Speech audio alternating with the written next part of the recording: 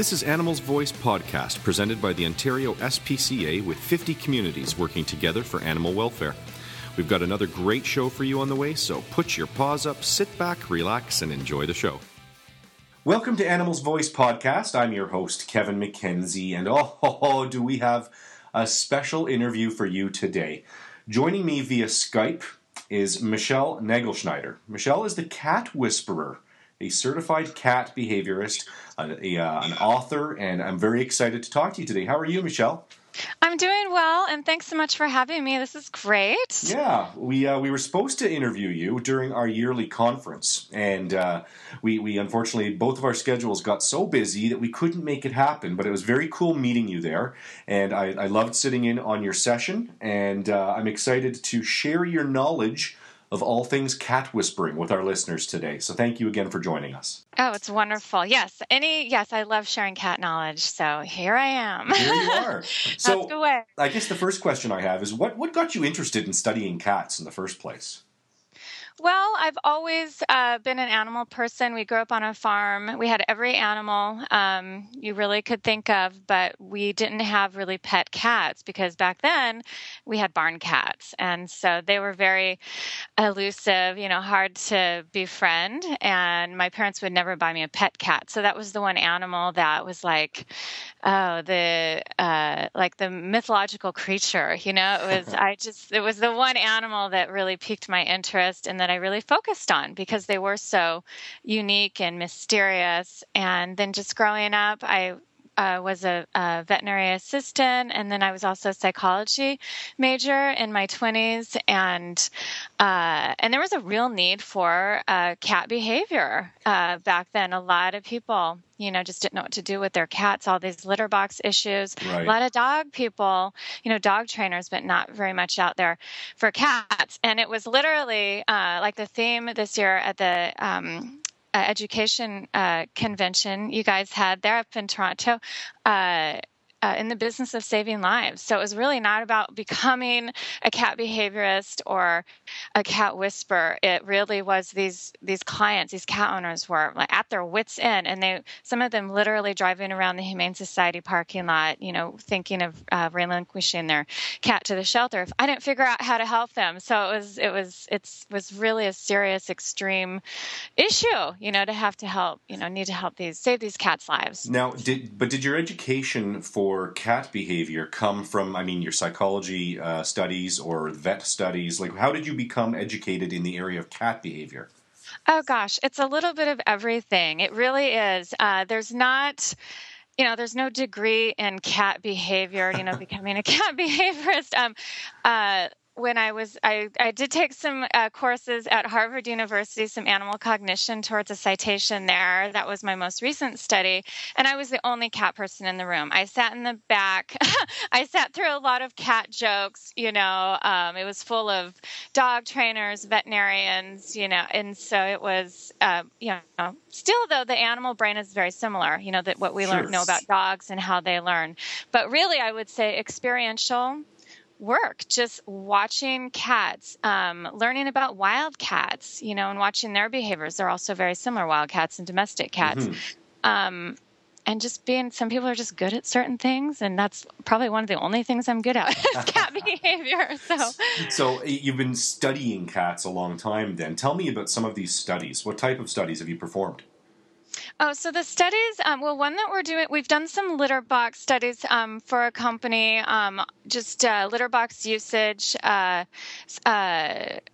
that was a few years ago. What we're doing our main one right now, because we are finding that it's really helping keeping cats out of the shelter and happier multi-cat households, is a social facilitation study. And we have a few hundred clients that are participating, and the social facilitation, which is in my cat behavior book, The Cat Whisperer, is just based on the group scent, or we also call it the social glue. And cats who do not share this group scent within the household, so basically if you have 5 cats, each cat should have a 5-cat scent on them.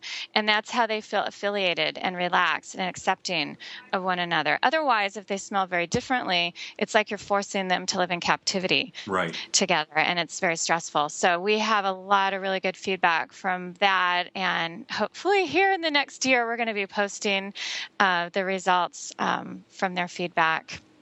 So that's the big one right now. Awesome. And I know that you opened the Cat Behavior Clinic in 1999, I think I read. What do you do there? What's the Cat Behavior Clinic? Oh, gosh. Yes, the Cat Behavior Clinic. We go to people's homes, so it's in-home consultations, but mainly now, and I work with Dr. Schultz also, we can do consults at his veterinary clinic, or we do Skype video we can do Skype video anywhere. I have clients in Malaysia, the UAE, have a lot of clients in Canada. So it's Skype video or phone.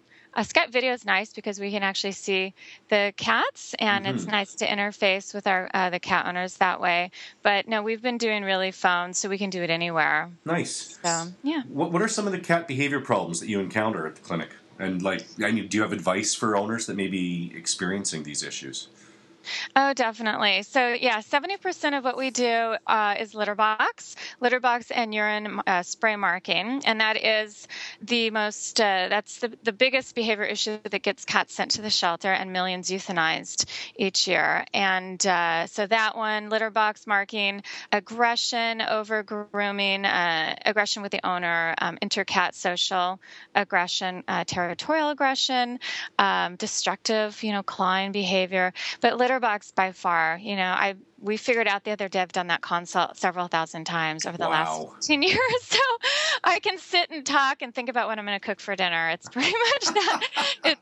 I probably sound like a broken record, but we really find that a lot, the biggest problem, a lot of times it is actually a urinary health issue, and those can be tricky to diagnose. The urine, the tests that they do sometimes are not foolproof. So we do find a lot of hidden urinary health issues, kidney issues, uncovered, and that can help, of course.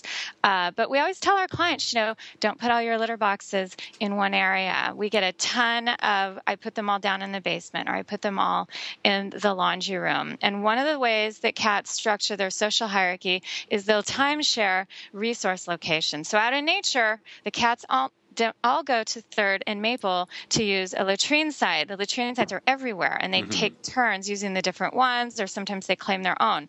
So if you have all your litter boxes in one area, it will work okay, usually until they reach social maturity, but then all of a sudden you're going to start having a cat carve out their own litter box on the couch or under the dining room table. So the little technique, we call it Lando Planty, is upstairs, downstairs, northeast, southwest as far as latrine site. That's awesome. So I have to go home and buy about 15 more litter boxes is what I understand so far. Very good. Oh. Guess it depends. Yeah, we usually say one box for each cat plus one more, but if you have 25 cats, obviously you don't need that many boxes. No, I think you've got other issues if you have 25 cats. But we won't get into that right now. So what type of advice do you offer? I know that your book, The Cat Whisperer, Why Cats Do What They Do, and How to Get Them to Do What You Want. So I've got to tell you, I don't believe I can get my cats to do anything I want. I'm a skeptic, so tell me how I can get them to do what I want. Well, actually, that title, it really should say kind of in a little parentheses at the bottom, it's really getting the cats to do what they want, but we're not going to tell the owners that.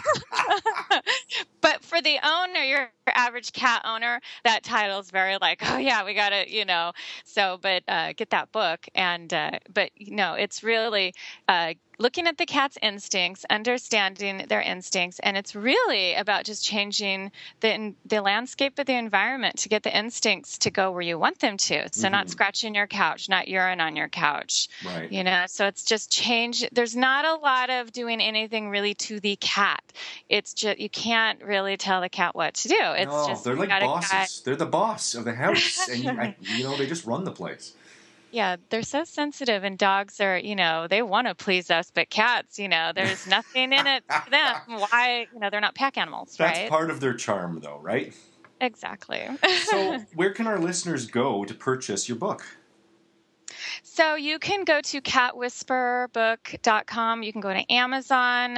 It's at the bookstores here.